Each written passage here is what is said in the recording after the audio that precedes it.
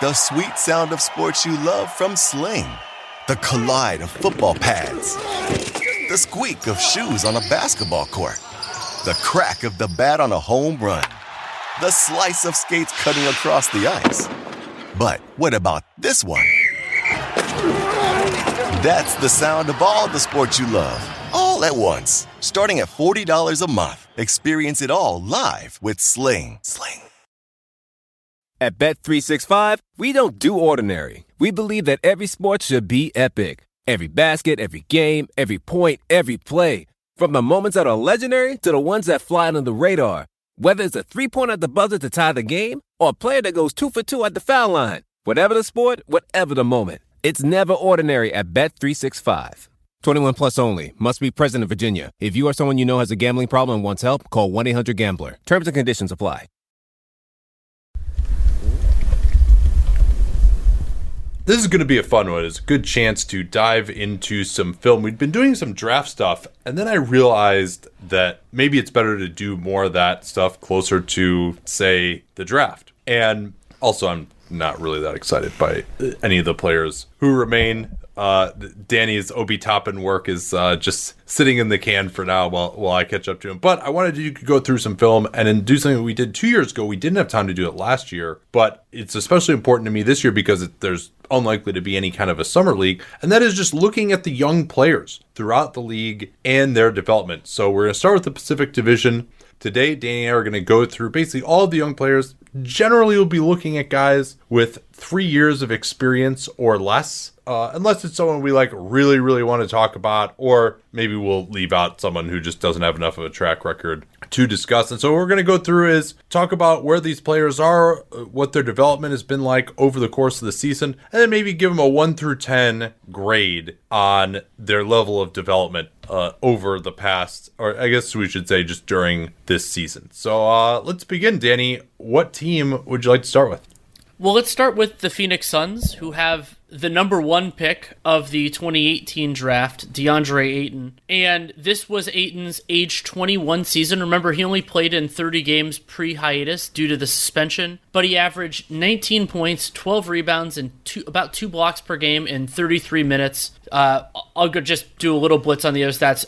20 PER, 57% true shooting on 24 usage, and some improvements as a rebounder. Yeah, so that true shooting is a little bit lower than you might like it to be. We'll talk about his offense first here. The usage is pretty high for a center, and I thought he did take a few steps forward this year with his post game. That's something that he's been working on a lot. What he likes to do is get the ball in the post, and if he's not right at the basket, he'll usually make a pretty quick move, spinning away from the defense. That's actually something I saw the coaching staff working with him on, to feel the defense and spin away, and so a lot of times he doesn't have the highest release on his hook shot if he goes to his left shoulder, or his turnaround jumper, which he'll usually shoot when he goes to his right shoulder. He probably favors the right shoulder a little bit more. But if he can feel the pressure of the defense and spin away from it into his move immediately, he's able to get plenty of room to get these shots off. But kind of the problem to me is that that's really a finesse move. And one of the things that really has not taken a step forward for him has been getting to the foul line. Right. That's a big challenge there. I think it's good to use per 100 possession stats on this. Ayton got to the line 4.1 times per 100 possessions in his rookie year, and that's not great. You'd like that number to be higher. And it actually dropped to 3.7 per 100 possessions. This year, he does make a very respectable 77% of his free throws, so if he got there more often.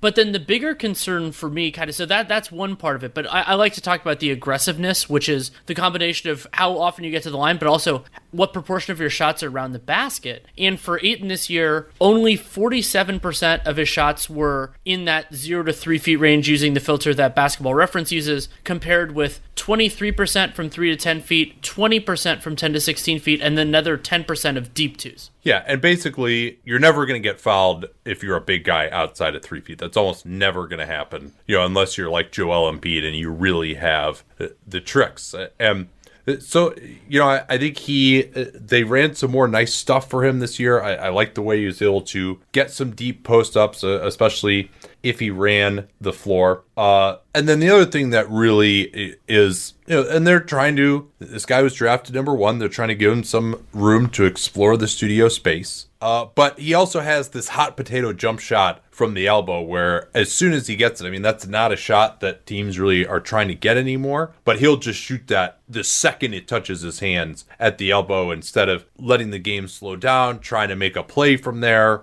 a lot of times.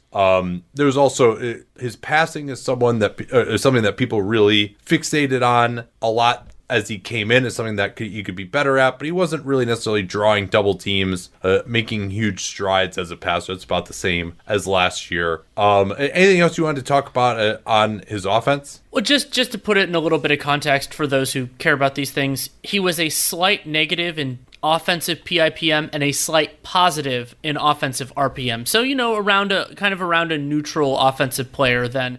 And if he weren't making strides defensively, that would be a much bigger problem, especially for somebody taken number 1 overall, because the theory of Ayton was that he could be this potentially dominant offensive player, and then he had a lot of room to grow on defense. And it is encouraging that while the offense, there are little inklings of improvement, that hasn't grown. His defense has gotten a lot better. Yeah, it has. Now, of course, recall that he had that pretty severe sprained ankle, and then, of course, before that, the 25-game PED suspension. So he only played 30 games this year, and that's just simply not being out there to play, especially when that 25 games was self-inflicted. That's something that is going to be a negative in terms of talking about his development. So defensively, he may have been the most damaging single defensive player in basketball last season, and I thought he actually moved up to being passable this year, which is a massive improvement. Yeah, and especially he's 21. I think this was age 21 season. There's a lot of room to grow there. And when you look at some of the traditional kind of center metrics, you see that his block rate improved dramatically.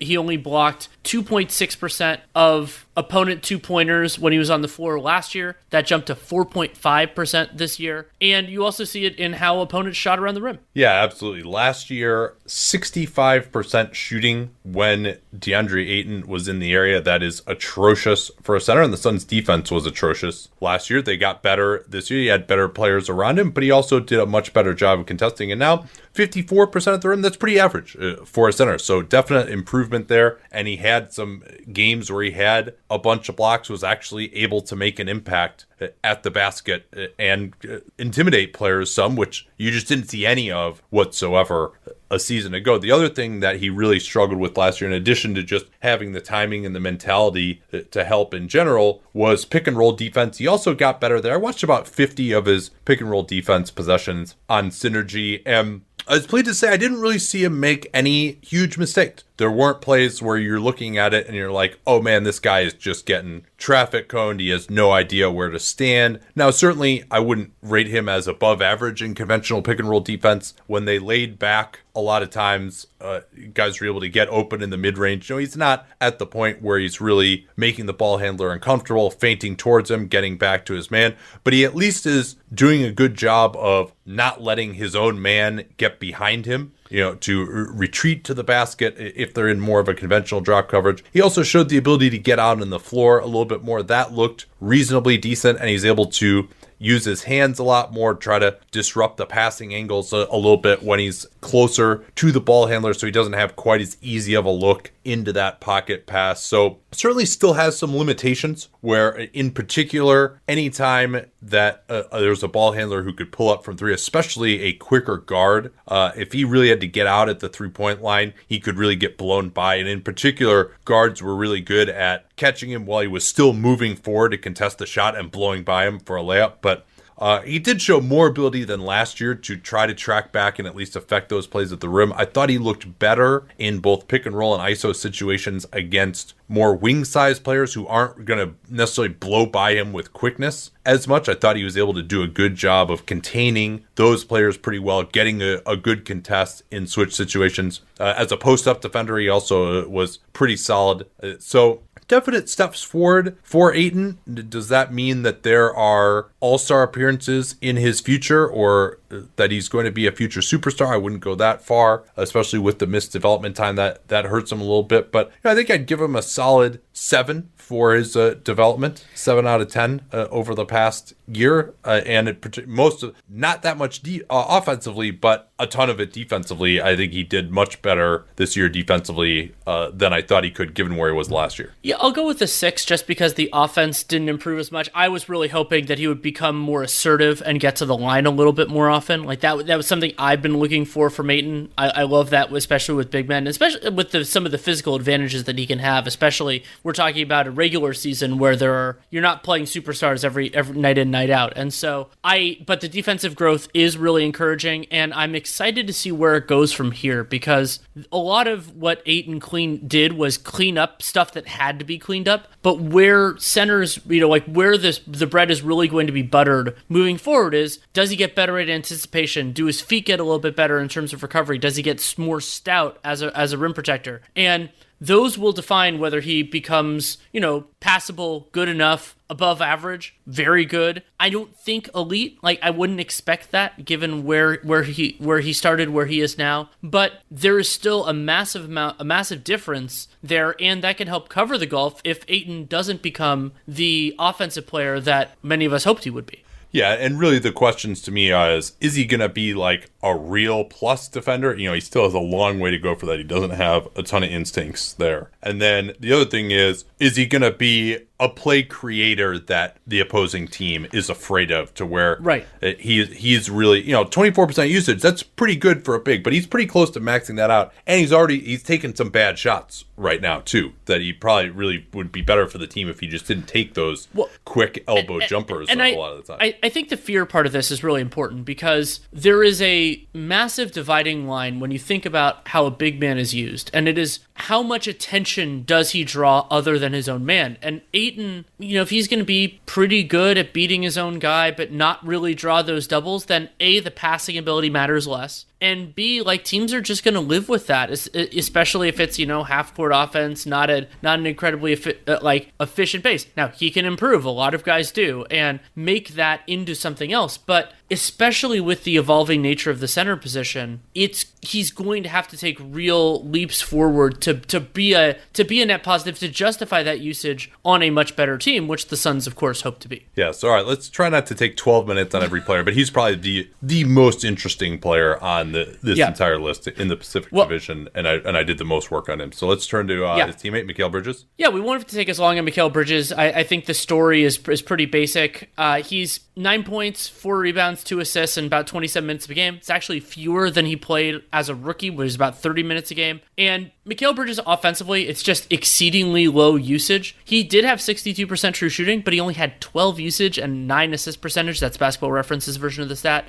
So Bridges was reasonably efficient at what he did. He just didn't take many shots. And a way of putting this, so he ran 34 pick and rolls all year. He took he had 191 spot up possessions, and he had 133 catch and shoots and 37 shots off the dribble. And you're like, okay, that's the distribution there. But remember, he played 1,800 minutes and he only took that few shots. It's pretty amazing. But that's what Bridges is offensively, and I think he can be a value add defensively. Well, and I like his shot distribution, 40% of his shots coming at the rim, and he shoots 74% on those shots. So that's how you get that good true shooting. It's only 35% from 3, and not a crazy attempt rate. He's changed up his shooting form a little bit. He used to really have more of a dip than he did. Now he's kind of halfway in between, I think, getting from that old form to a new form. He still has a little bit of a hitch in it, but he's trying not to dip it, and his release looks better. I haven't really seen him passing up shots necessarily, but I think he's more likely to settle in as kind of your, maybe a Trevor Ariza level of 3-point shooter rather than above that. I think a lot of his value is going to come from it if he can move beyond that. And he's an effective cutter. He's effective in transition. I don't think he's an offensive liability. I think he will end up being kind of an average NBA wing offensively, and someone who can, at least you're going to have to guard out in the perimeter. And then defensively, the numbers on him are really outstanding there. They are. both RPM and PIPM really, really like Bridges' defense. He was, so to use PIPM, his plus 1.72 defensive PIPM is one of the better numbers for a non-elite perimeter defender. If you want to compare, it's similar to Robert Covington and Royce O'Neal, so not the best of the best, but still pretty good. And both RPM and PIPM see Bridges right now as a player who is more positive on defense than he is negative on offense. And I think that feels about right to me. I've liked Bridges' defense. And using the splits the Synergy has, Bridges actually has defended pick and rolls the most, and it gets into some of the stuff with how Monty Williams has run Phoenix's defense, but also the versatility that Bridges has. He can defend different types of perimeter players, and he was, fine on defending pick and rolls, fine defending spot ups and off the screens. And interestingly, he didn't do that much defending isolations, only 54 possessions, and not great in those. But if it's 54 possessions, I'm not reading too much into it.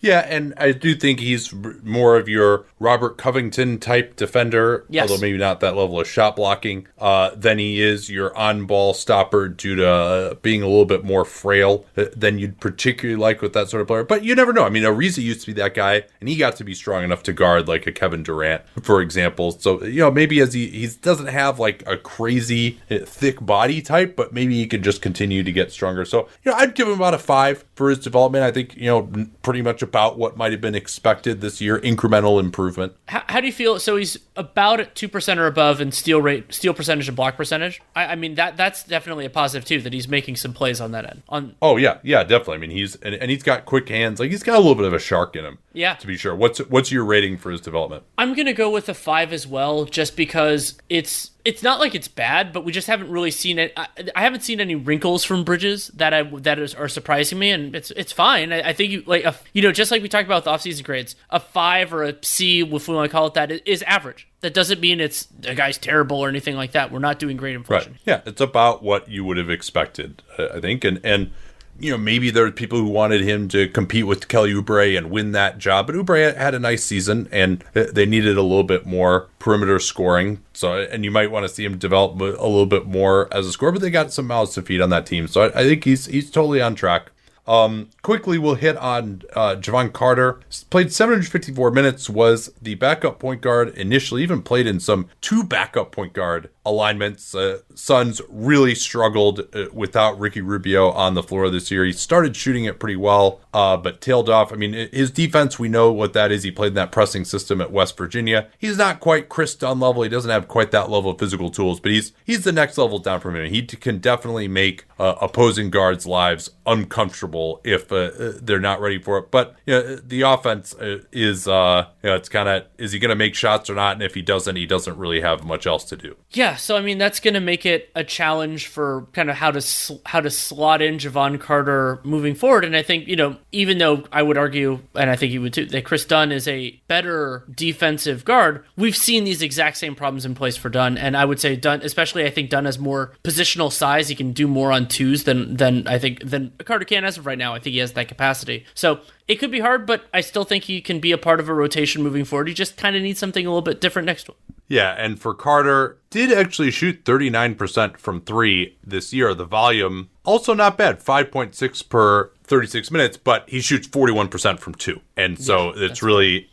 I think there's a place for him in the NBA, as sort of a new age Randy Brown type, maybe a poor man's Corey Joseph. He doesn't have the level of ball skills that Corey Joseph does, but I think he might be a better spot up shooter eventually. So I think there's still some hope for him. I know that they played poorly with him on the floor, but if he is going to be your primary pick and roll option, your offense is going to be overmatched. Like, can he play a backup point guard, next to another on ball creator? Then yeah, I think he could look a lot better in that role.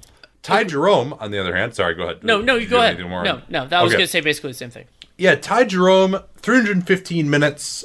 His season was really torpedoed by this ankle injury that he had early in camp. Did not get into the action. Had some chances, but wasn't really able to earn that backup point guard job, despite the fact that they had really struggled. He got a lot of reps off ball, but that was one of the appeals to him coming out of school. And I think, although he didn't shoot it incredibly well, he looked comfortable as an off-ball player. He can make some heady cuts. at times, looks comfortable shooting on the move. And I was also I thought in watching him, he just knows how to play in kind of semi-scramble situations. He'll even, go set a quick on-ball screen and transition and slip it. He likes to move without the ball. He likes to find cutters. So he's definitely a basketball player. He understands how to play. But the problem is he has very, very little athleticism. His finishing at the rim was a major, major problem. And I think for guys who are below average athletically and who are kind of headier players, might be counterintuitive, but sometimes I think those players actually have a little bit more of an adjustment curve because they just haven't seen it before. Like their brains have to catch up, and they gotta find a way through experience to just know, all right, here's what I can get away with and here's what I can't. I mean, you just saw some of the layups that he would try. It was just no hope. Like, they're just going to get blocked into the stands. For example, he didn't run much pick and roll, obviously only 315 minutes, but only 2 for 8 at the rim out of pick and roll. And some of those misses were just like eating his layup for breakfast. Well, and another calibrator there is 14% of Ty Jerome's shots were at the restricted area. 22% were from floater range. So that means he's having some trouble getting there. There are guys there that he can't really get through. And it's not like those shots at the basket were converting to free throws because he took 14 free throws in his 315 minutes. Yeah, and I didn't think his mid-range jumper looked that great. He doesn't really get much elevation on it to get it off. Maybe his floater is a little bit more of a weapon. So that's the offensive situation. And then defensively, obviously, some of these guys who are lower minutes, we didn't get into their defense as much because there's not that much film on them playing in real situations. And also it just evaluating defense just took probably more time than we had for this exercise. So it's hard to really evaluate a guy's defense if you're not either seeing him live or, really getting a large sample of him playing in a lot of NBA games. So some of these guys, we're going to be focused more on the offense. Just as we're doing this survey, it's just not possible to really dive in on defense. But from what little I was able to see, I mean, obviously doesn't have length, doesn't have much athleticism. Yeah, he's 6'5", but he's really gonna struggle to find someone to guard, and that's where I think offensively he could be a decent fit with Devin Booker because he can hit shots off the ball or he can set Booker up. But defensively, those two together in the backcourt is a struggle. Right. My worry, I'll just say quickly, my worry with Ty Jerome is that I don't think he can create reliably for himself and others, and he's not good enough like Javon Carter to make up some of that ground on the defensive end. And so he's going to have to get craftier, he's going to have to get a better shot, maybe develop a more reliable pull-up. But it's possible, but I'm a little bit less enthralled with him right now. But let's move to Cam Johnson. Remember the machinations involved in James Johnson getting Cam Johnson. James Jones, yeah. Different person. And so they moved from 6 to 11 and added Dario Saric in that deal. And Kobe White was available at 6. They ended up taking Culver. But anyway, they took Cam Johnson, and I think there were some really positive signs. Averaged 8 points and 3 rebounds in about 20 minutes a game, 49 games played. Low PER, even though he had above average true shooting at 57%, because Johnson's usage was only 16%. But the part that is so interesting, and this is why he came up a little bit, as I brought him up as a tangential note in the potential interesting players in the future, is 40% on 11 threes per 100 possessions. Yeah, that looks good. So that's per 36 minutes, 8 threes per 36 minutes. That's pretty darn good. Now, he's got a high release. I still think he's taking a lot of shots, but he's not quite at the level where he's coming off screens. I mean, I think that's the thing that would be the number one thing to work on offensively for him. And then there's, if you're shooting 40% from 3, you should have better than slightly above a league average true shooting percentage. And, this is his rookie year, but he's going to be 24. And just too many 2s, not a high enough percentage on those plays. He's not really an athletic finisher. I did think he showed a little bit more defensively than his reputation would have suggested. He didn't look like just a complete disaster out there from an athletic standpoint. And so if he can hold up, especially at 6'9", it just to be passable with that high release and improve his volume. I think he could really be a player. Also worrisome that, he missed a few games here and there with soreness in his hip. He'd had hip issues going back to college. So that's something to keep an eye on as well. But I think he didn't just, and especially considering how bad this draft was after Ja Morant and Zion Williamson, he didn't look like a crazy pick at number 11, which is kind of what how people were talking about it. A couple other Cam Johnson stats. Quickly, I guess we forgot Jerome. I don't really have a development rating for him. Probably too few. Yeah, minutes. I think it's too early. What about Johnson? Well, I'll give him like a 6 because he was better defensively than I thought, but we haven't seen the versatility in his offense. I thought that his first year was better than I anticipated, but the growth we're just going to need to see a little bit more. But I wanted to do a couple Cam Johnson stats. Well, I'll tell you what. Actually, let's not do it for rookies. For rookies, yeah, exactly. Yeah, okay. Good point. So 2 stats. 51 players took 10 or more threes per 100 possessions, and Cam Johnson was 16th among that 51 in 3-point percentage. And if you look at kind of the combination of volume and success, the 3 players that had the most similar profiles just in those 2 things, Jaren Jackson, Furkan Korkmaz, and Svi Mikhailiuk, which is an unusual quartet of players. And Johnson ends up as a Moneyball player, mostly because all of his shots are threes. 86% of his shots are threes or at the rim, and 71% of that is from 3. So it works out, and that's part of why he was above average in true shooting. But as you said, there's a lot of growth that he can do from 2, even if it's not a majority of his shots. Jalen Lecque, you're probably Lecque, who he was drafted, basically had almost no experience whatsoever.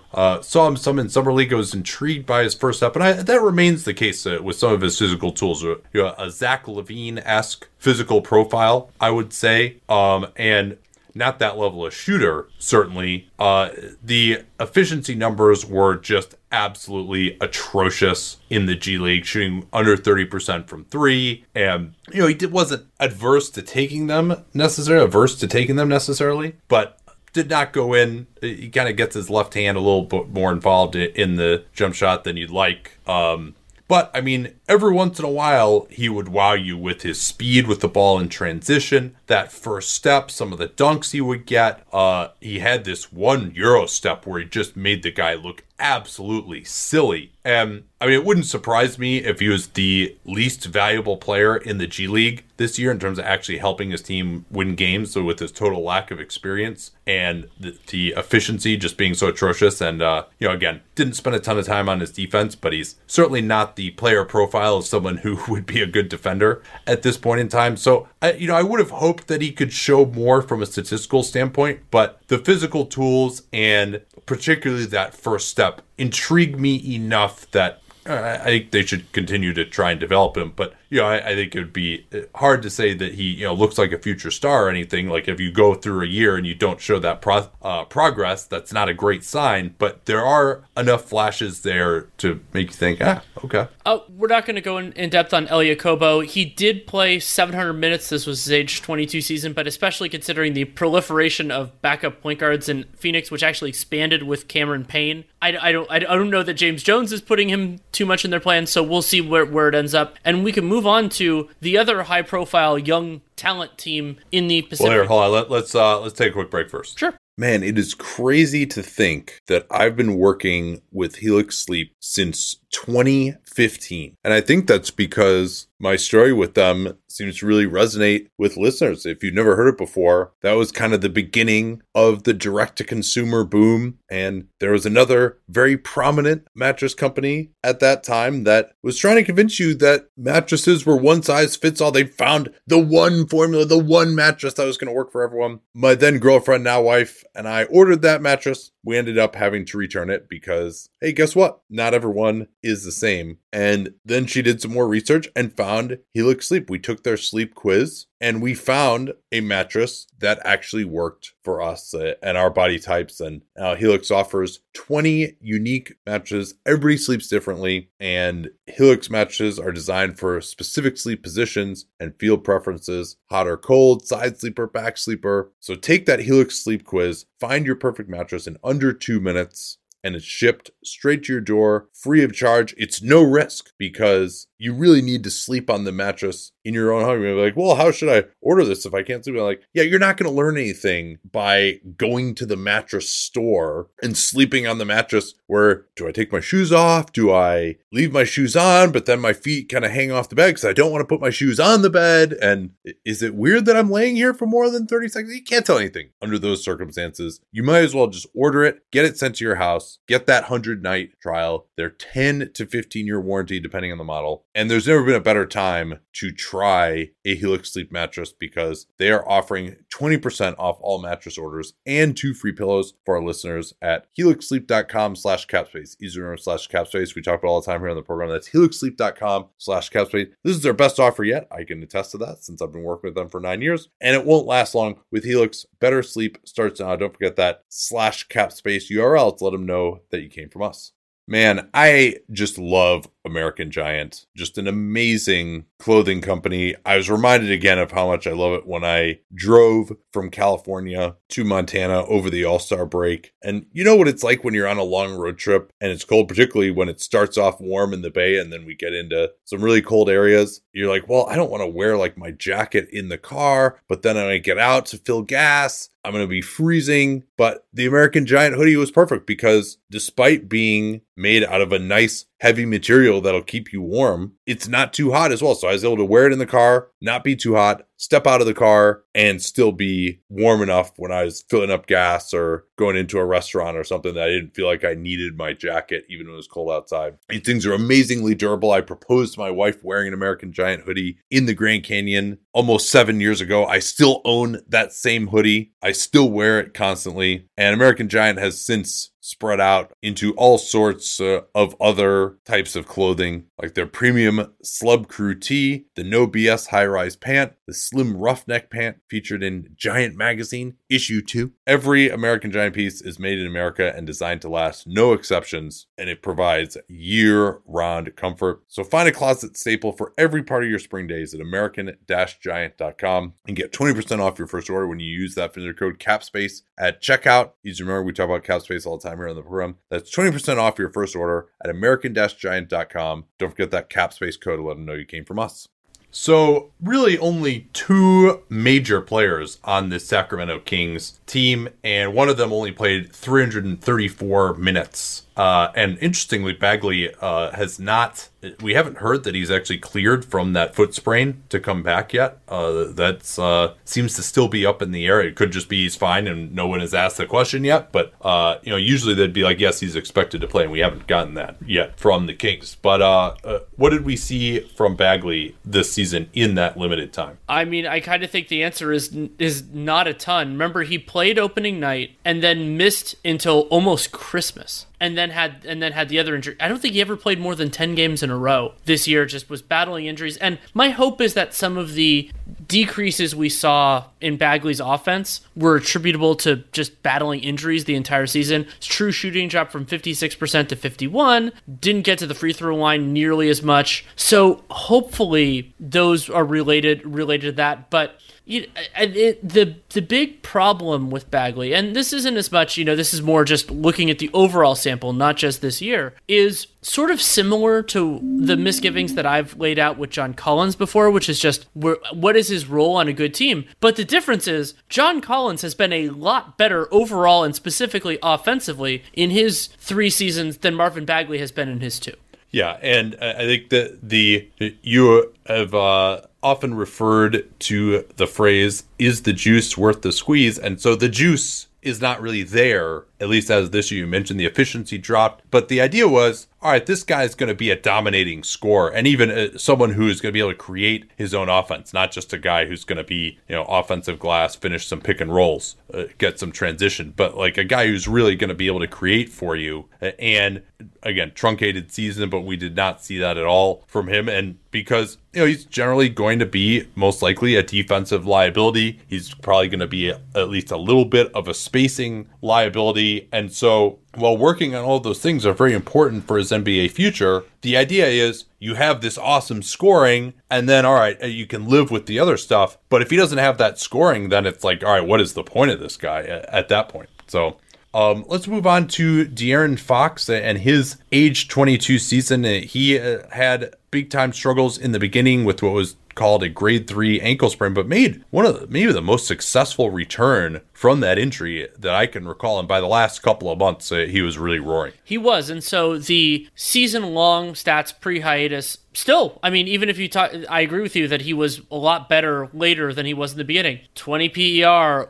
56 true shooting on 30 usage, 35% assists, all career highs. And he did that despite not really making threes at the rate that we would hope. hope. He was 31% on 5.2 threes per 100 possessions. And Fox, we've seen this before. So he was 31% as a rookie, 37% last year. And I mean, I'm an optimist on Fox. I like a lot of what he does. You're like, oh man, if this shooting is real, then he becomes an absolute monster. Even if it's a different part of his game than it is for somebody like, let's go to the extreme and say like Dame Lillard or Steph Curry, just if he can have that in the bag. And then he dropped to 31% again this year. So that's worth thinking about, that if the shot, especially in a self-created capacity, is more limited, that does lower it. But and those who listen to 15 and 60s at the time, the stat that I've been fixated on with Fox and the Kings since his rookie year was half-court offensive efficiency, because he was such a demon in transition, especially last year. And I was basically thinking, okay, we know the value add there. We know what he can do there. What can he be the linchpin on a half-court offense? And we're getting closer to that being not a full-throated yes, but a more enthusiastic yes than I expected for him at just 22 years old. Well, what I'm really encouraged about by him is the improvement in his shot distribution from his rookie year until now, from 24% up to 31% of his shots are taken at the rim. And he's pretty much cut out twos outside of 15 feet entirely. Those comprise only 5% of his shots. And when you're the primary pick and roll option for a team, that's pretty good to only take that few. And he's up to taking 22% of his shots from three, to enough to where it can be at least a little bit of a weapon. So I'm pleased with that. I did think that he did not give quite the same effort defensively this season, but clearly that's something that is there for him. I think he can be a solid defensive player. Well, and also something else that's helping Fox from an efficiency perspective, despite that decrease in shooting, is he's getting to the line a lot more. So per 100 possessions, 5 free throws per 100 possessions his rookie year, up to 7.6 last year, and then 10.5 this year. And making 70% of them, that's totally fine, gets to the basket more. And it's a natural progression for physically talented young point guards. They need to get some of the tools to do it and then get stronger so that they can actually finish amongst the trees. And Fox, 67% finishing in the restricted area. I'd love to see that kick up a little bit, but I'm totally fine with it. And if he's for a guard, that's very good. Yeah, absolutely. It'd be awesome if he could get to 70, 71, but where he is now and getting to the line this much. Well, when you consider that, how few of those are assisted plays where he's getting set up right at the basket too. Right. So I'm very satisfied with that. Yeah, and Fox right now, so only 14% of his 2-point attempts are assisted, and more than half of his threes, so that is more. There are a lot of point guards who even do that just because of the flow of the offense. But yeah, Sacramento's offense being better in transition is important. And interestingly, even though that was true, they jumped from a 93 offensive rating in the half court in Fox's minutes last year to 97.5 this year. That's great. 97.5 is 75th percentile per cleaning the glass. But they got so many fewer possessions in transition, which is way more efficient than the half court, especially with De'Aaron Fox on the floor, that the Kings weren't really that much more efficient offensively in his minutes. But I don't blame Fox for that. I think some of that is the transition from Dave Yeager to Luke Walton, and some of it is just the happenstance. They ran so aggressively in 18-19, and that would have been hard to duplicate. Yeah, so I think I would give him a 5 for his development, which is totally good, right? I think he's on track, especially given how the season started. You should be pleased with that as a Kings fan. I think people thought of him as being on track to being a future All-Star, and I think he took another step forward in the end this season. I'm interested to see what he's going to do once the season resumes. Justin James played only 218 minutes, and pretty much every clip when I turned him on was either 4 minutes left in the third quarter or later with the Kings down 20 or more. Yep. So, but he only played 3 games in the G League, so I didn't get a chance to really look at that. So I'll just give you a little bit on him. 40th overall pick out of Wyoming in the 2019 draft, 23 years old. He's kind of a silky score type, not like a natural shooter, although he'll take open 3-point shots. Only weighs $190 at 6'7", so that's a concern. He's not going to be a plus defensive player. He pretty much was working off the ball. Did a little bit more on the ball in his 3 G League games, but mostly as a spot-up guy. So he's kind of, a guy who the idea of him would be he becomes kind of a bench professional scorer, but just to give you a general idea of his game, the efficiency numbers weren't amazing, but again, 200 minutes, far too little to draw any conclusions there.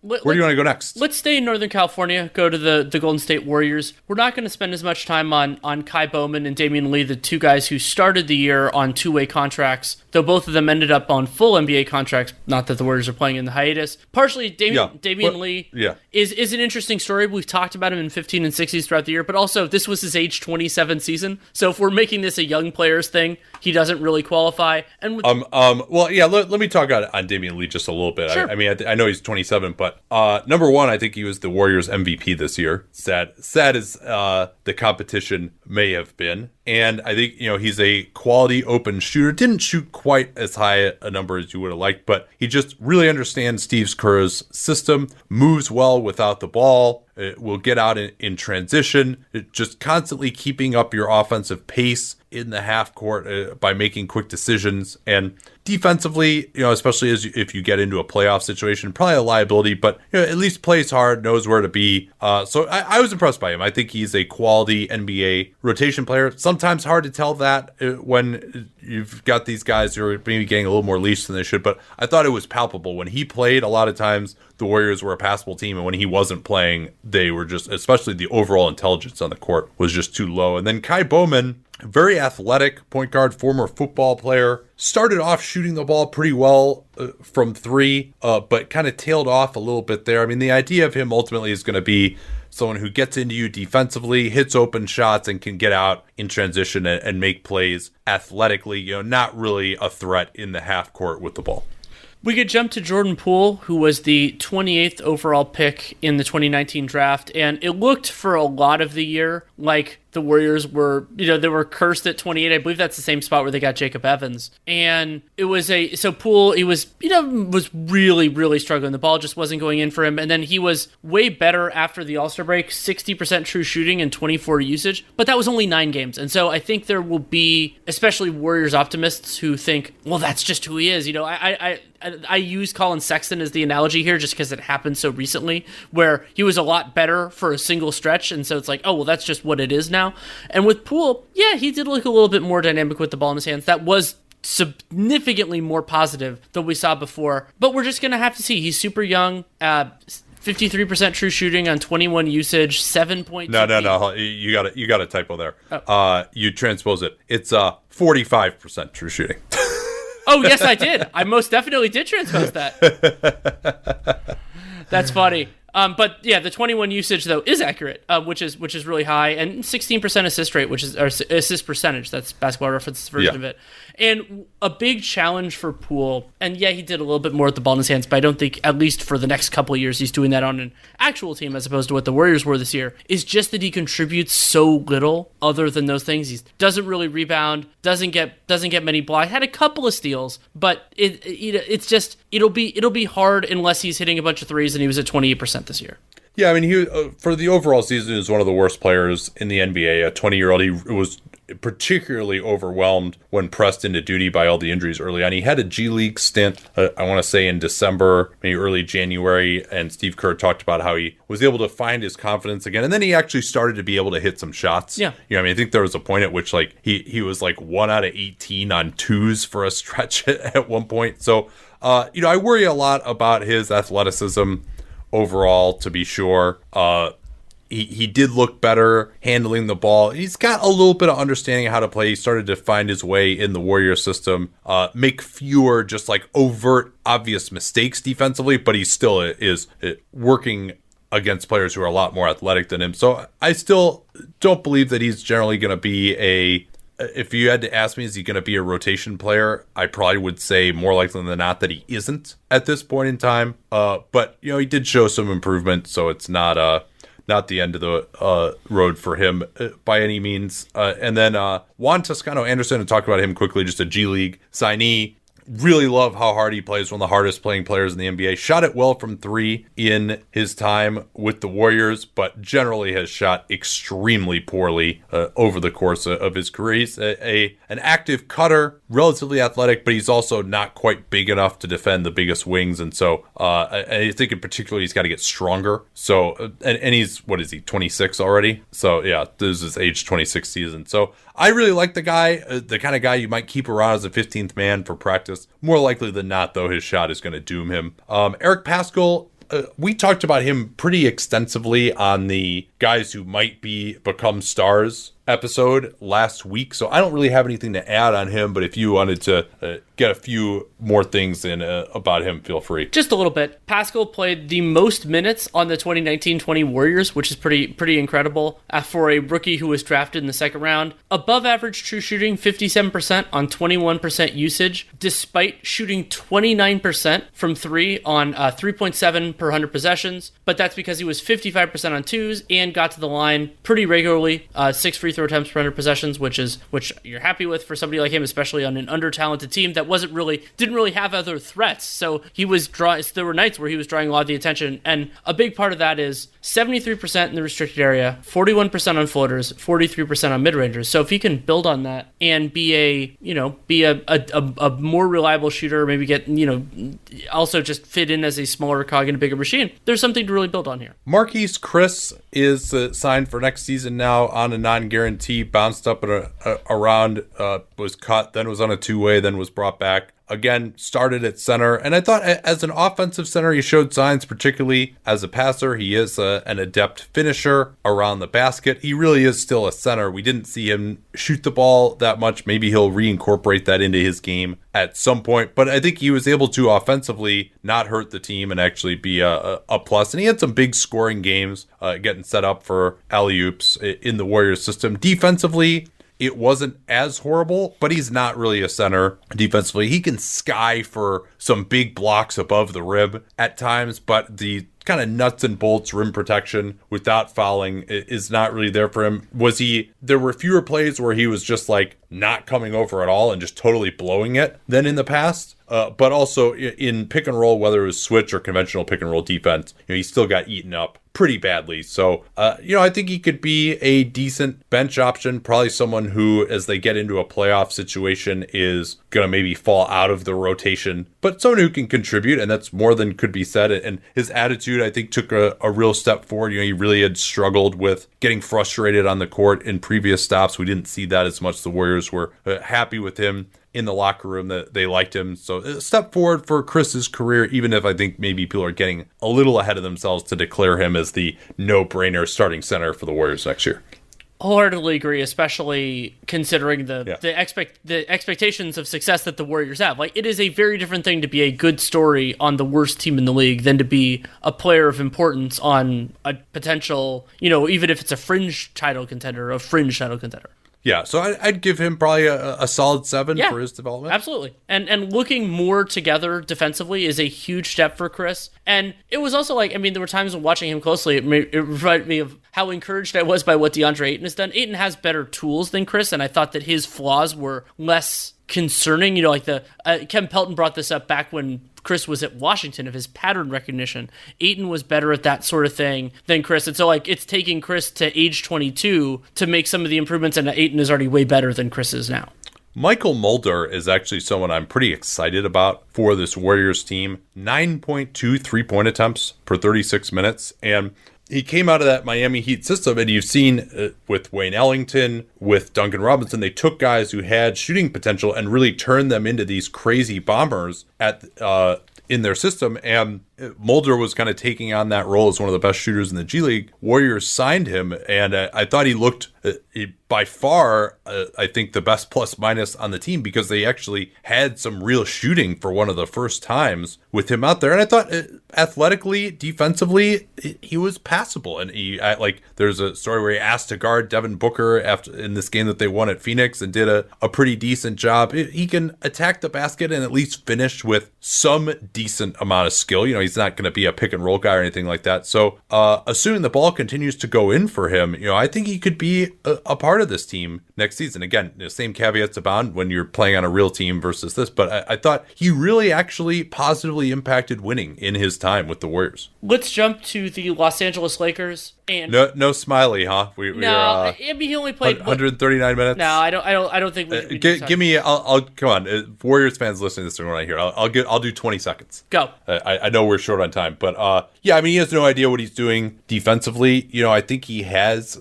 some feel as a scorer, and his shooting has come along a little bit. But defensively, I just have no idea who he guards, what he does. His recognition isn't that good, and his physical tools are below average. And so if he's a center, maybe he could be an offensive center who shoots it outside, maybe attacks mismatches in the post a little bit, but probably a defensive liability. So, I mean, I if I had to guess on him, I would say, more likely than not, he doesn't really ever particularly figure with the Warriors, even though he does have some ability offensively. I just don't see the positional fit in any way. When you think about what the Warriors did to get him, the stashing him on the G League team and then trading to get that second round pick, it was like either they outsmarted everybody or they believed their own hype. They fell in love with their own story. They fell in love with their own. That's what I believe as well. Especially when you consider the comparative lack of physical tools. Not that he's terrible, but it's so hard you have to have so much development to overcome that. And we'll have to see if Smailagic can do it. And he doesn't have a ton of time just because the Warriors they need players who can actually play moving forward. And if they can get him reps in Santa Cruz again, then that's one thing. But it'll be a challenge. Now let's move to the Lakers and start this. Well, let's move to a quick read here first. Sorry. Anyone who's seen our YouTube videos knows that I don't wear formal stuff all the time. So when it's time to dress up rather than dress down, I highly recommend Indochino. They were the official outfitter of my wedding. I got my tux from there. All my groomsmen got their sport jackets from there as well. I felt really good about having them be the outfitter of my wedding because all of my groomsmen were going to get stuff that they could continue to wear that fit them perfectly. Because when you go somewhere else, you're not going to get something that's made for you. So why not measure yourself in 10 minutes or visit a showroom rather than feeling like you're wearing somebody else's suit that they tried and failed to tailor for you. And not only does Indochino have the suits that made them famous, but now they've got everything. Blazers, pants, women's wear, outerwear, designed and made for you. Hundreds of high quality fabrics to choose from. European wools, linen, cottons, tons of colors, tons of patterns. You can customize things like the lapel, the vents, the pockets, and you'll get a piece that is personalized for you in fit and style. Level up your game with Indochino. Go to Indochino.com. Use the code CAPSPACE. Use the CAPSPACE we talk about all the time here on the program to get 10% off any purchase of $399 or more. That's 10% off at Indochino, Indochino, Indochino.com. And don't forget that CAPSPACE code to let them know that you came from us. Okay, now let's move to the Lakers. Are we finally getting to the fireworks factory? I guess that's going to be Kyle Kuzma's nickname now. This was Kuzma's age 24 season. He actually turns 25 later in July. Not an encouraging season for the former Utah Ute. Career lows in scoring, rebounding, and minutes per game. But he was playing a very different role on these Lakers than the previous ones. They had different expectations. They are a title contender, if not a favorite in some people's eyes. But a lot of other really concerning things. 11.6 PER, below average true shooting, 52% on 23 usage, 30% on 8.5 threes per 100 possessions. Pretty similar three-point attempt rate to other years, and he shot 30% last year too. So there was an easy narrative when Kuzma was a rookie and shot 37%. Oh, he's going to be a great shooter. And he wasn't a great shooter in college, right, too. Like the idea that he was shooting, he shoots an easy ball. He looks comfortable out there. But the idea, when he shot it that well, it was kind of like, oh, how the hell did nobody draft this guy until late in the first round? It's like, well, yeah, but he didn't shoot like this in college. And now, overall, he hasn't shot like that as a pro. So he shot 37% that rookie year. Now, for the career, he's down to 33%. And that, we'll see where he ends up. But remember, Kuzma's 24, turning 25. And what concerns me so much for Kuzma on a team like the Lakers is that he doesn't bring a lot of other things to the table. And he's a negative defensive player. So I just don't know where he fits on a good team. I think that theoretically, if they wanted to trade him to someone else that's in a different phase of the cycle,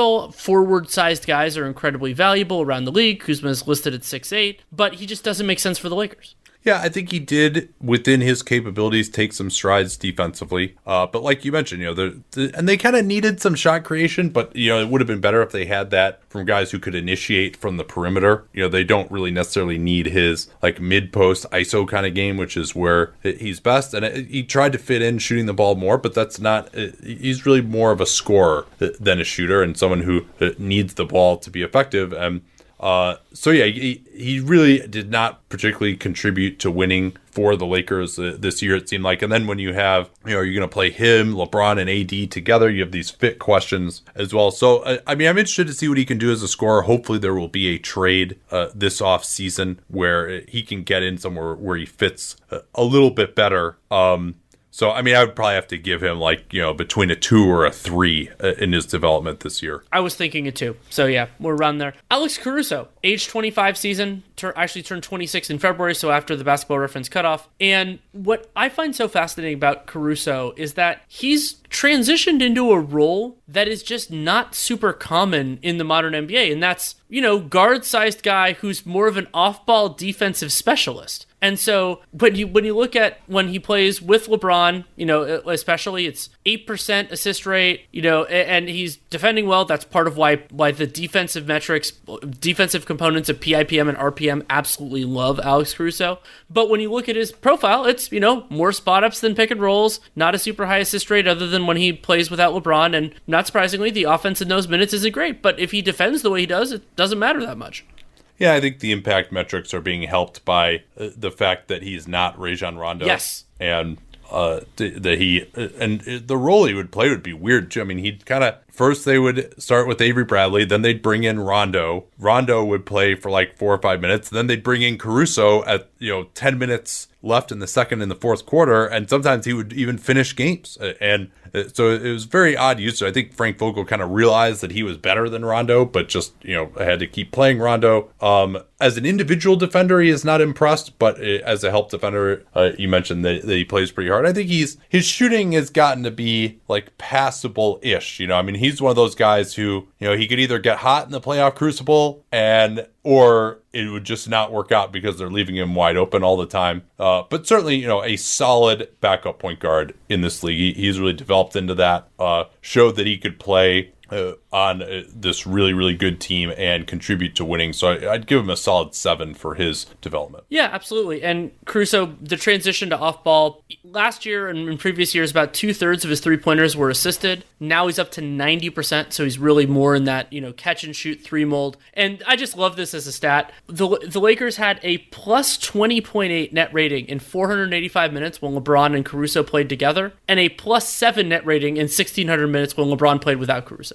Yeah, and a lot of those minutes are at the end of games, and again, not having Rajon Rondo, which was not a great pairing with LeBron. One thing to note, though, with Caruso is not really a pick and roll threat. 0.62 points per possession as a scorer out of pick and roll. He really doesn't have anything to go to. You mentioned his shooting off the dribble has kind of dried up a little bit. He's athletic, but he's not really a great finisher, and so he really, as a scorer, doesn't have any kind of a bread and butter in pick and roll. And yeah, he'll run it and he can make some decent passes. But if you're going to have him run the offense on the second unit, that's not going to work for you, just as a general proposition. But if he's playing with LeBron James, he doesn't need to do that. Do you want to talk about we could talk, Taylor Horton-Tucker? He was the 46th pick in this year's draft. The Lakers ended up, I believe they got him via trade. Unfortunately, he didn't really play much for the Lakers this year, but you took a look at some of his G League stuff. Yeah, not playing much equals 5 minutes at the big league level. Remember, he was struggling with a foot injury early on. I don't know if we even saw him in preseason. Definitely didn't see him in summer league. But out of Chicago Simeon High School, so I'm favorably disposed to him already because of that.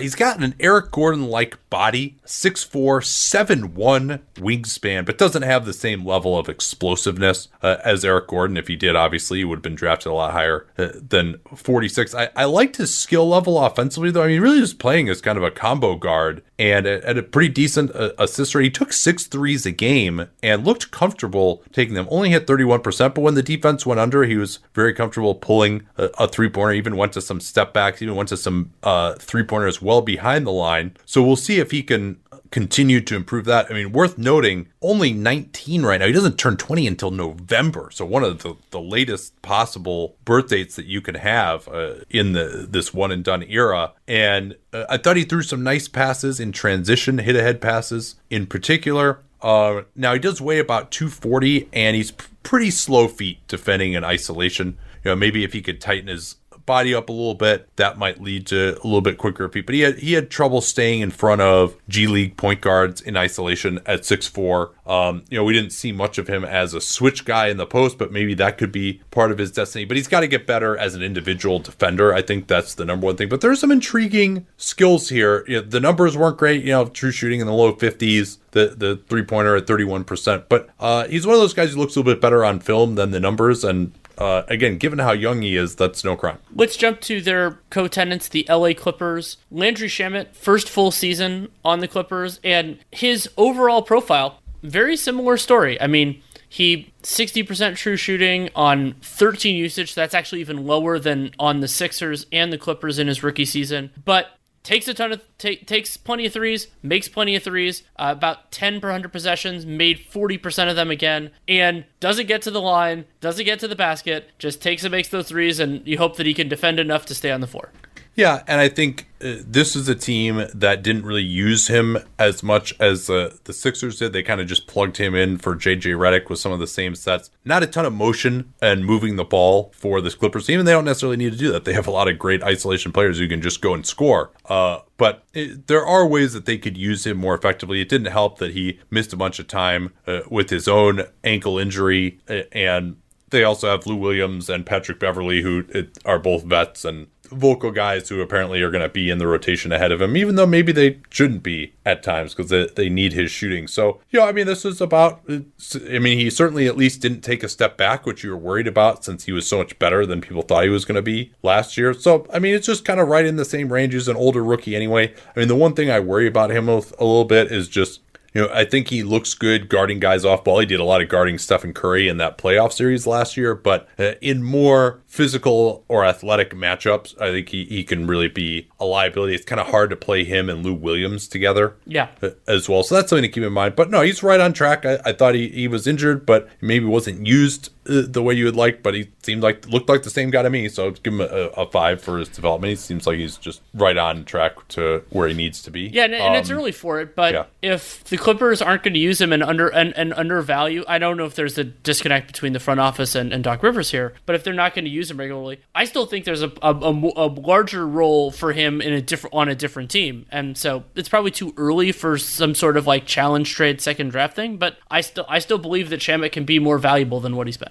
Yeah, and we'll see in the playoffs. He may get that chance. Mfiondu Kabengele, they call him Fee with the Clippers. Only played 64 minutes at the big league level, but played plenty in the G League.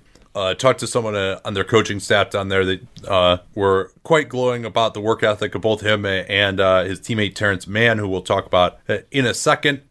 Now, turning to my own observations here, most surprising for me was 6 3-pointers per game for Kabengele. He played more at the 4 at times because they had Jonathan Motley, who was another big on the team, so they had more size than a lot of G League teams. But most sets, it looked like he was actually setting up at the arc, probably popping more than rolling, and he looked comfortable taking that. 34% from 3 overall. Not a huge offensive rebounder, but as mentioned, he was really more away from the basket.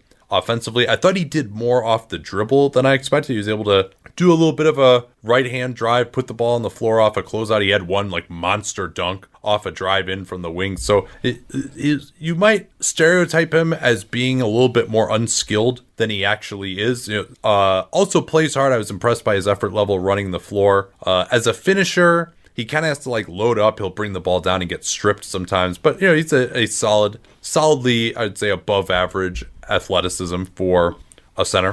And again, didn't look at his defense that closely. But I thought positive sides, there's a chance that they might have something with him. Again, they've got him on the way to learning some skills, particularly the shooting. That's important. He's known as a shot blocker in college. He does have the athleticism there. So he's for a guy that just didn't play at all this year, there are some intriguing elements. Something to note for Kabengele and college teammate Terrence Mann is that they're both older rookies. Kabengele this was his age 22 season. Terrence Mann his age 23 season. Yeah, and Mann, he's a really interesting player. Doesn't take a ton of threes. Really athletic. 6'4", big point guard. In fact, to the point where they would post him up sometimes in some of their sets.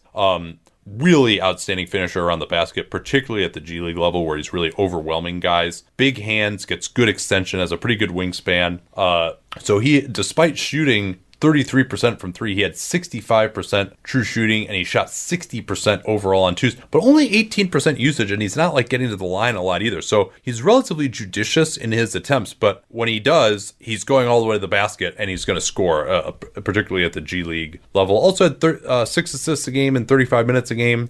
And I thought the three-pointer, which is the big knock on him, he looked more eager taking the three than in Summer League. And, only 2.7 attempts per game. Not really comfortable shooting it off the dribble, but he did at least look comfortable in the corners or as a spot-up guy. So, again, someone who has some raw skills and definitely has NBA athleticism. And he played a little bit with the big club as well, but and maybe could have been in the rotation if they weren't so stacked. So I think, again, he's older, but he has an interesting statistical profile, but there are things to really like about him. Yeah, man, also, knowing what we know right now, has a very free team-friendly contract. He was the 48th pick, and the Clippers did give him 2 guaranteed years, and that's pretty awesome for a second-round pick. But then it's the third year, non-guaranteed minimum, fourth year, team option minimum. And that team option is important because, remember, that is Nikola Jokic is the most famous example of this, but there are lots of lesser players who've had this, where the Clippers can decline that team option to make Man a restricted free agent, or they can pick up that option and have him at the minimum for another year, and then he would be an unrestricted free agent after that with a minimum cap hold, and they can play that however they want, but they will get a lot more information, 2 more years of games before they figure that out. The sweet sound of sports you love from Sling. The collide of football pads. The squeak of shoes on a basketball court. The crack of the bat on a home run. The slice of skates cutting across the ice. But what about this one? That's the sound of all the sports you love, all at once. Starting at $40 a month. Experience it all live with Sling. Let's turn now to the news. And today, July 1st, was the first day of mandatory workouts. Recall that June 22nd, players were supposed to return to their home markets and begin coronavirus testing every other day. We'll get to some of the results of that in a second. But I think actually the biggest news thing is with MLS. FC Dallas ended up having 6 players test positive for the coronavirus. They actually, MLS is doing their own thing in Orlando this year. And it seems this is the exact scenario that I was most worried about, of players testing negative before they come to Orlando and then testing positive there. Now, MLS, I'm not privy to exactly what their procedures are the way in with the NBA, but it sounds like from reports that they only had 1 negative coronavirus test basically like right before they get on the flight, and then 2 players test positive, then another 4 did. So it seems like they had this 1 negative test, started having close contact among them, and now there's this outbreak. It's unclear whether people with Dallas had contact with any of the other teams. So it may be that this team is just not going to be able to continue, but it's also a cautionary tale. But my hope is, although the NBA, as we talked about before, and I actually went on Tom Havershow's podcast to have like 45 minutes of really getting into the NBA procedures. If you guys want to listen to that, I'm sure many of you have heard me talk about COVID-19 enough, but so the NBA's procedures are better. They've been testing everyone starting on June 22nd. It seems like they had a couple more tests come out after that initial 16 players, whom we'll get to, but they haven't had many more. So hopefully the hope is that NBA players are staying at home, not doing anything where they could get infected. Hopefully their families are being conservative as well. And so they're continuing to be tested over this period. And so you're not going to have a window that's nearly as big, although there could be one of where you get infected right before you leave, you get on the plane, and then you get to Orlando. Also, they're going to have, each individual is going to have up to a 48, maybe even more than that, hour quarantine once they get to Orlando. No contact even with their teammates. And so that can also help, which I don't think MLS had that either from what I'm hearing. So sobering to see how this can go wrong, but also hope that the NBA is going to do a little bit better a job than MLS, and maybe they can even modify their procedures somewhat in that regard. Couple other notes here out of the bubble. There's going to be a phone app for players and members of the traveling party to get food deliveries, concierge barbers, schedule their workouts.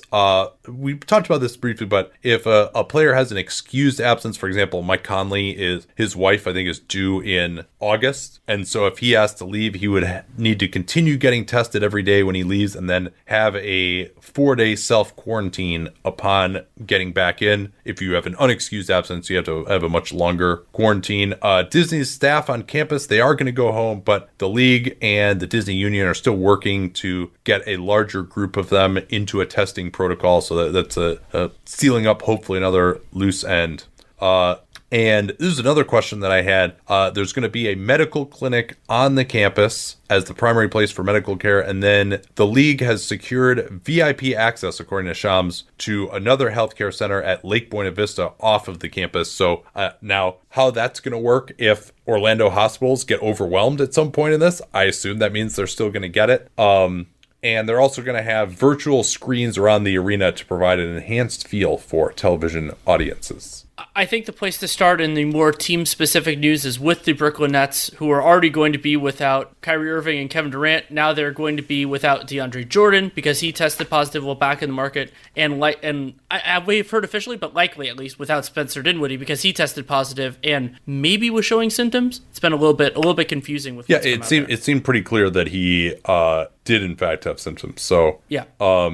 And he said that. So it's DeAndre Jordan is not going to play. He's had some struggles with asthma. I think he had a bout with pneumonia as well. So completely understandable that he's not going to go. Dinwiddie, they really, really need him. And if he's having symptoms, he may not be able to play. But he does have time to potentially recover a little bit. We'll see. I mean, I hope that his symptoms do not necessarily turn worse. Everyone else has really recovered in short order was the word in the Sam Amick piece about how everyone is done. So, and also the timing of this is interesting. Both of them said, seem to be of the belief that they picked up the virus after returning to market. The Nets did close their practice facility. No indications that they infected anyone at the practice facility, and they shouldn't have because, and I'm actually not even 100% sure they were going there, but the regulations were for no close contact really until you get to Orlando. So the protocol should be in place that they wouldn't have infected anyone else there. And it's unclear, Jordan, if he was at home in Houston, that's a hot spot right now. So not clear exactly where and when they picked this up, but it seems that we don't know this for sure, but it seems like they didn't test positive in that initial testing on June 22nd. But we're going to have to really be reading the tea leaves because the league has not been particularly forthcoming about these, and the players have the right to have that not get out. But for us trying to cover it, it's difficult. Where else do you want to go here? A couple of uncertain players who are important to their teams. Victor Oladipo is still not committing to playing. I think they just need to get more information on how he is physically. And there's been real uncertainty about Lou Williams, but as of now, Doc Rivers expects Williams to play for the Clippers in Orlando. Yeah, Oladipo said he's going to decide right before they get down there. He said that it depends on how he feels. And it does seem like he still is kind of struggling a little bit with that surgically repaired quad tendon. Brian Windhorst said on ESPN 1000 today that he believes that Jim Boylen will be back because the Bulls don't want to pay two coaches. That could be in part due to the coronavirus. But it does seem like, Jim Boylen might be back because especially now that the Bulls know that they're out of it, maybe there's a feeling that like it's unfair to Boylen and he needs to be evaluated by Karnisovas in some way, or they need to have some in-person meetings they haven't been able to have yet or something. But under whatever scenario, either if the Bulls were able to do some sort of mini camp, which doesn't look like it's necessarily going to happen as we'll get to, but then you would want the new coach to be in during this mini camp. Or you would want a chance to potentially hire a new coach. Maybe you could see a firing, after the season is over and some other candidates become available. But it seems like if he were going to be fired, he would have been fired by now. Agreed. Speaking of which, it looks like, and I've talked about this too, I don't really see how you're supposed to have these mandatory practices without doing the same thing as in Orlando. And Michelle Roberts said that we need to have the same level of safety as in Orlando. Good luck doing that, by the way, for next season as well. But, we'll cross that bridge when we come to it. That's something else I talked about pretty extensively on Tom's podcast, my pessimism for next season. But Mark Berman of the New York Post reported that the Delete 8 will not be able to have mandatory workouts, but maybe they'll be voluntary and with strict guidelines. But it really doesn't seem to be a way to make this safe, to have a bunch of players having a normal practice, having close contact, unless you're going through the level of quarantining. And we've seen that in the lead up to this, there's basically, you got to do 3 weeks of this before you can even really allow players to get into close contact with each other, even on their own team, not to mention other teams. So it's probably just going to be more trouble than it's worth in the end. The Portland Trailblazers signed Jalen Adams, and the good news that Zach Collins and Yusuf Nurkic look like they're on the way back. I've heard murmurs about that already. But yeah, Dame Lillard said that they looked very good today. Yeah, and that's the good news. The bad news is, without Trevor Ariza, they're going to need to find a new starting small forward, and that's probably going to be Carmelo Anthony.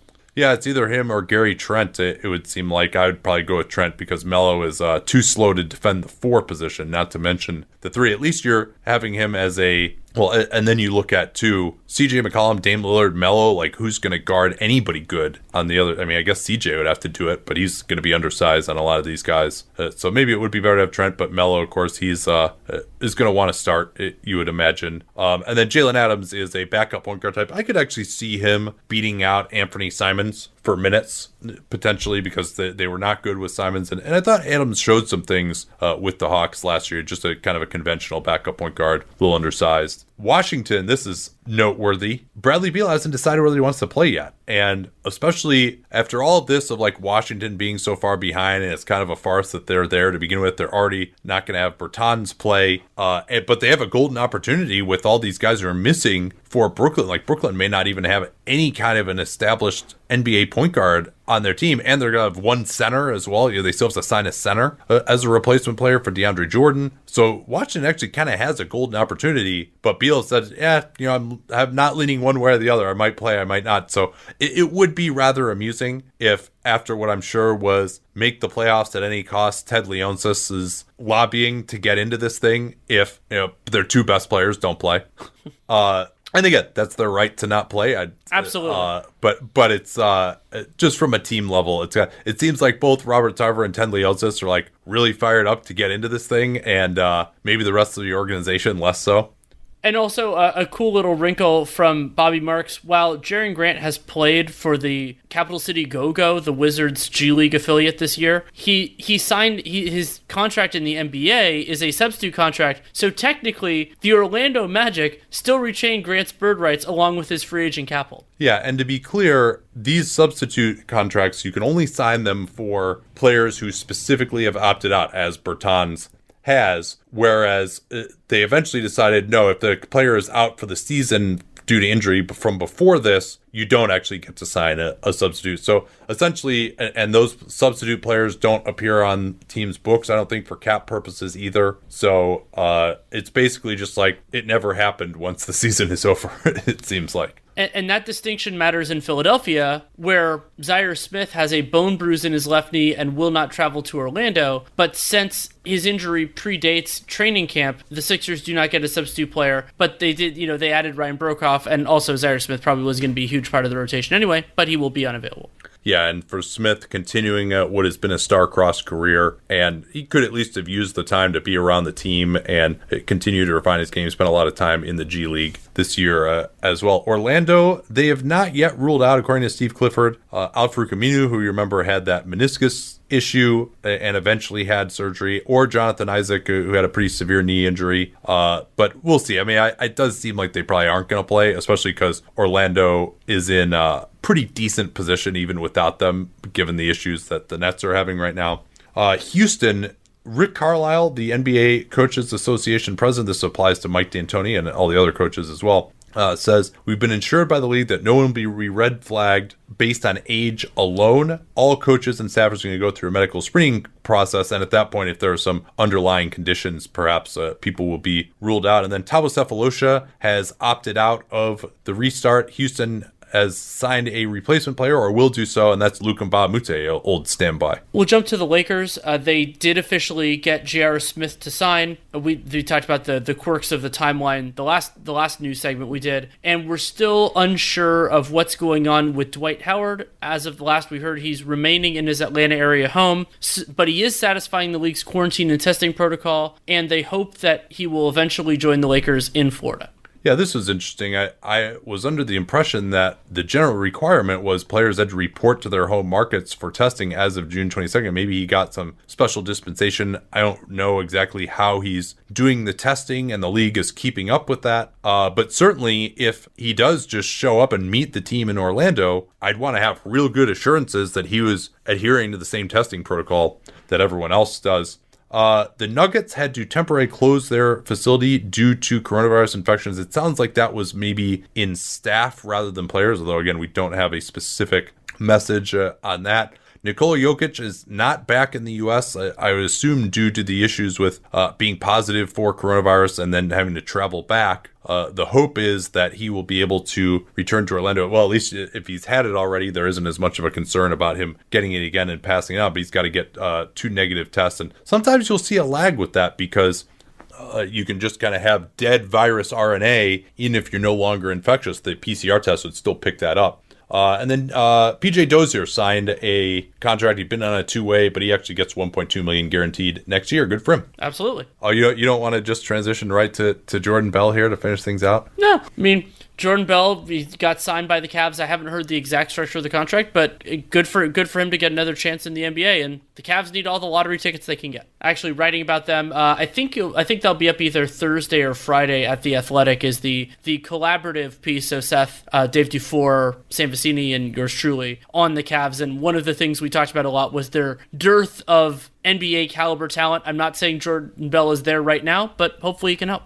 Yeah, it is. And they do have a bunch of centers, but maybe if Tristan Thompson leaves, Ante Zizic probably won't be around next year. So, I would want maybe a little bit better chance at playing time. But, Jordan Bell has fallen into the beggars can't be choosers standpoint. Also worth noting that he was waived on March 2nd, so would not have been playoff eligible. So that's part of why I think some of the playoff teams were interested in. You would think maybe the Nets or something would be interested in, but he would not have been eligible. For the playoffs, we could tell you that we did a Patreon mailbag, patreon.com/DuncanLaRue. Thanks to so many of you who have supported. We have actually over 800 supporters now on that, which really means a lot to us. Those of you who supported the COVID Daily News Project as well by subscribing, we really appreciate that as well. We got into a lot of fun stuff on that recent mailbag. Well, yeah, we had this extended conversation. Somebody asked us about the kind of the skill groups that are easiest and hardest to improve and to develop. And I thought we got into some interesting ground there and some questions about how COVID-19 is going to affect the salary cap and how teams approach contracts and all that. So, and it's fun because on those we can, with that first question I mentioned, we talked about that for like 15 minutes because we wanted to really get into the nuts and bolts of it. And we really enjoy doing that on the Patreon mailbags. And when we get great questions, we give them the time they deserve. All right, that'll do it for today. We will be back on Monday because we got a Hollinger and Duncan coming out on Sunday. So Danny and I will be on a Monday schedule, Monday night for next week. We'll talk to you all then. At Bet365, we don't do ordinary. We believe that every sport should be epic. Every goal, every game, every point, every play. From the moments that are legendary to the ones that fly under the radar. Whether it's a game-winning goal in the final seconds of overtime or a shot on the goal in the first period. Whatever the sport, whatever the moment. It's never ordinary at Bet365. 21 plus only. Must be present in Virginia. If you or someone you know has a gambling problem and wants help, call 1-800-GAMBLER. Terms and conditions apply.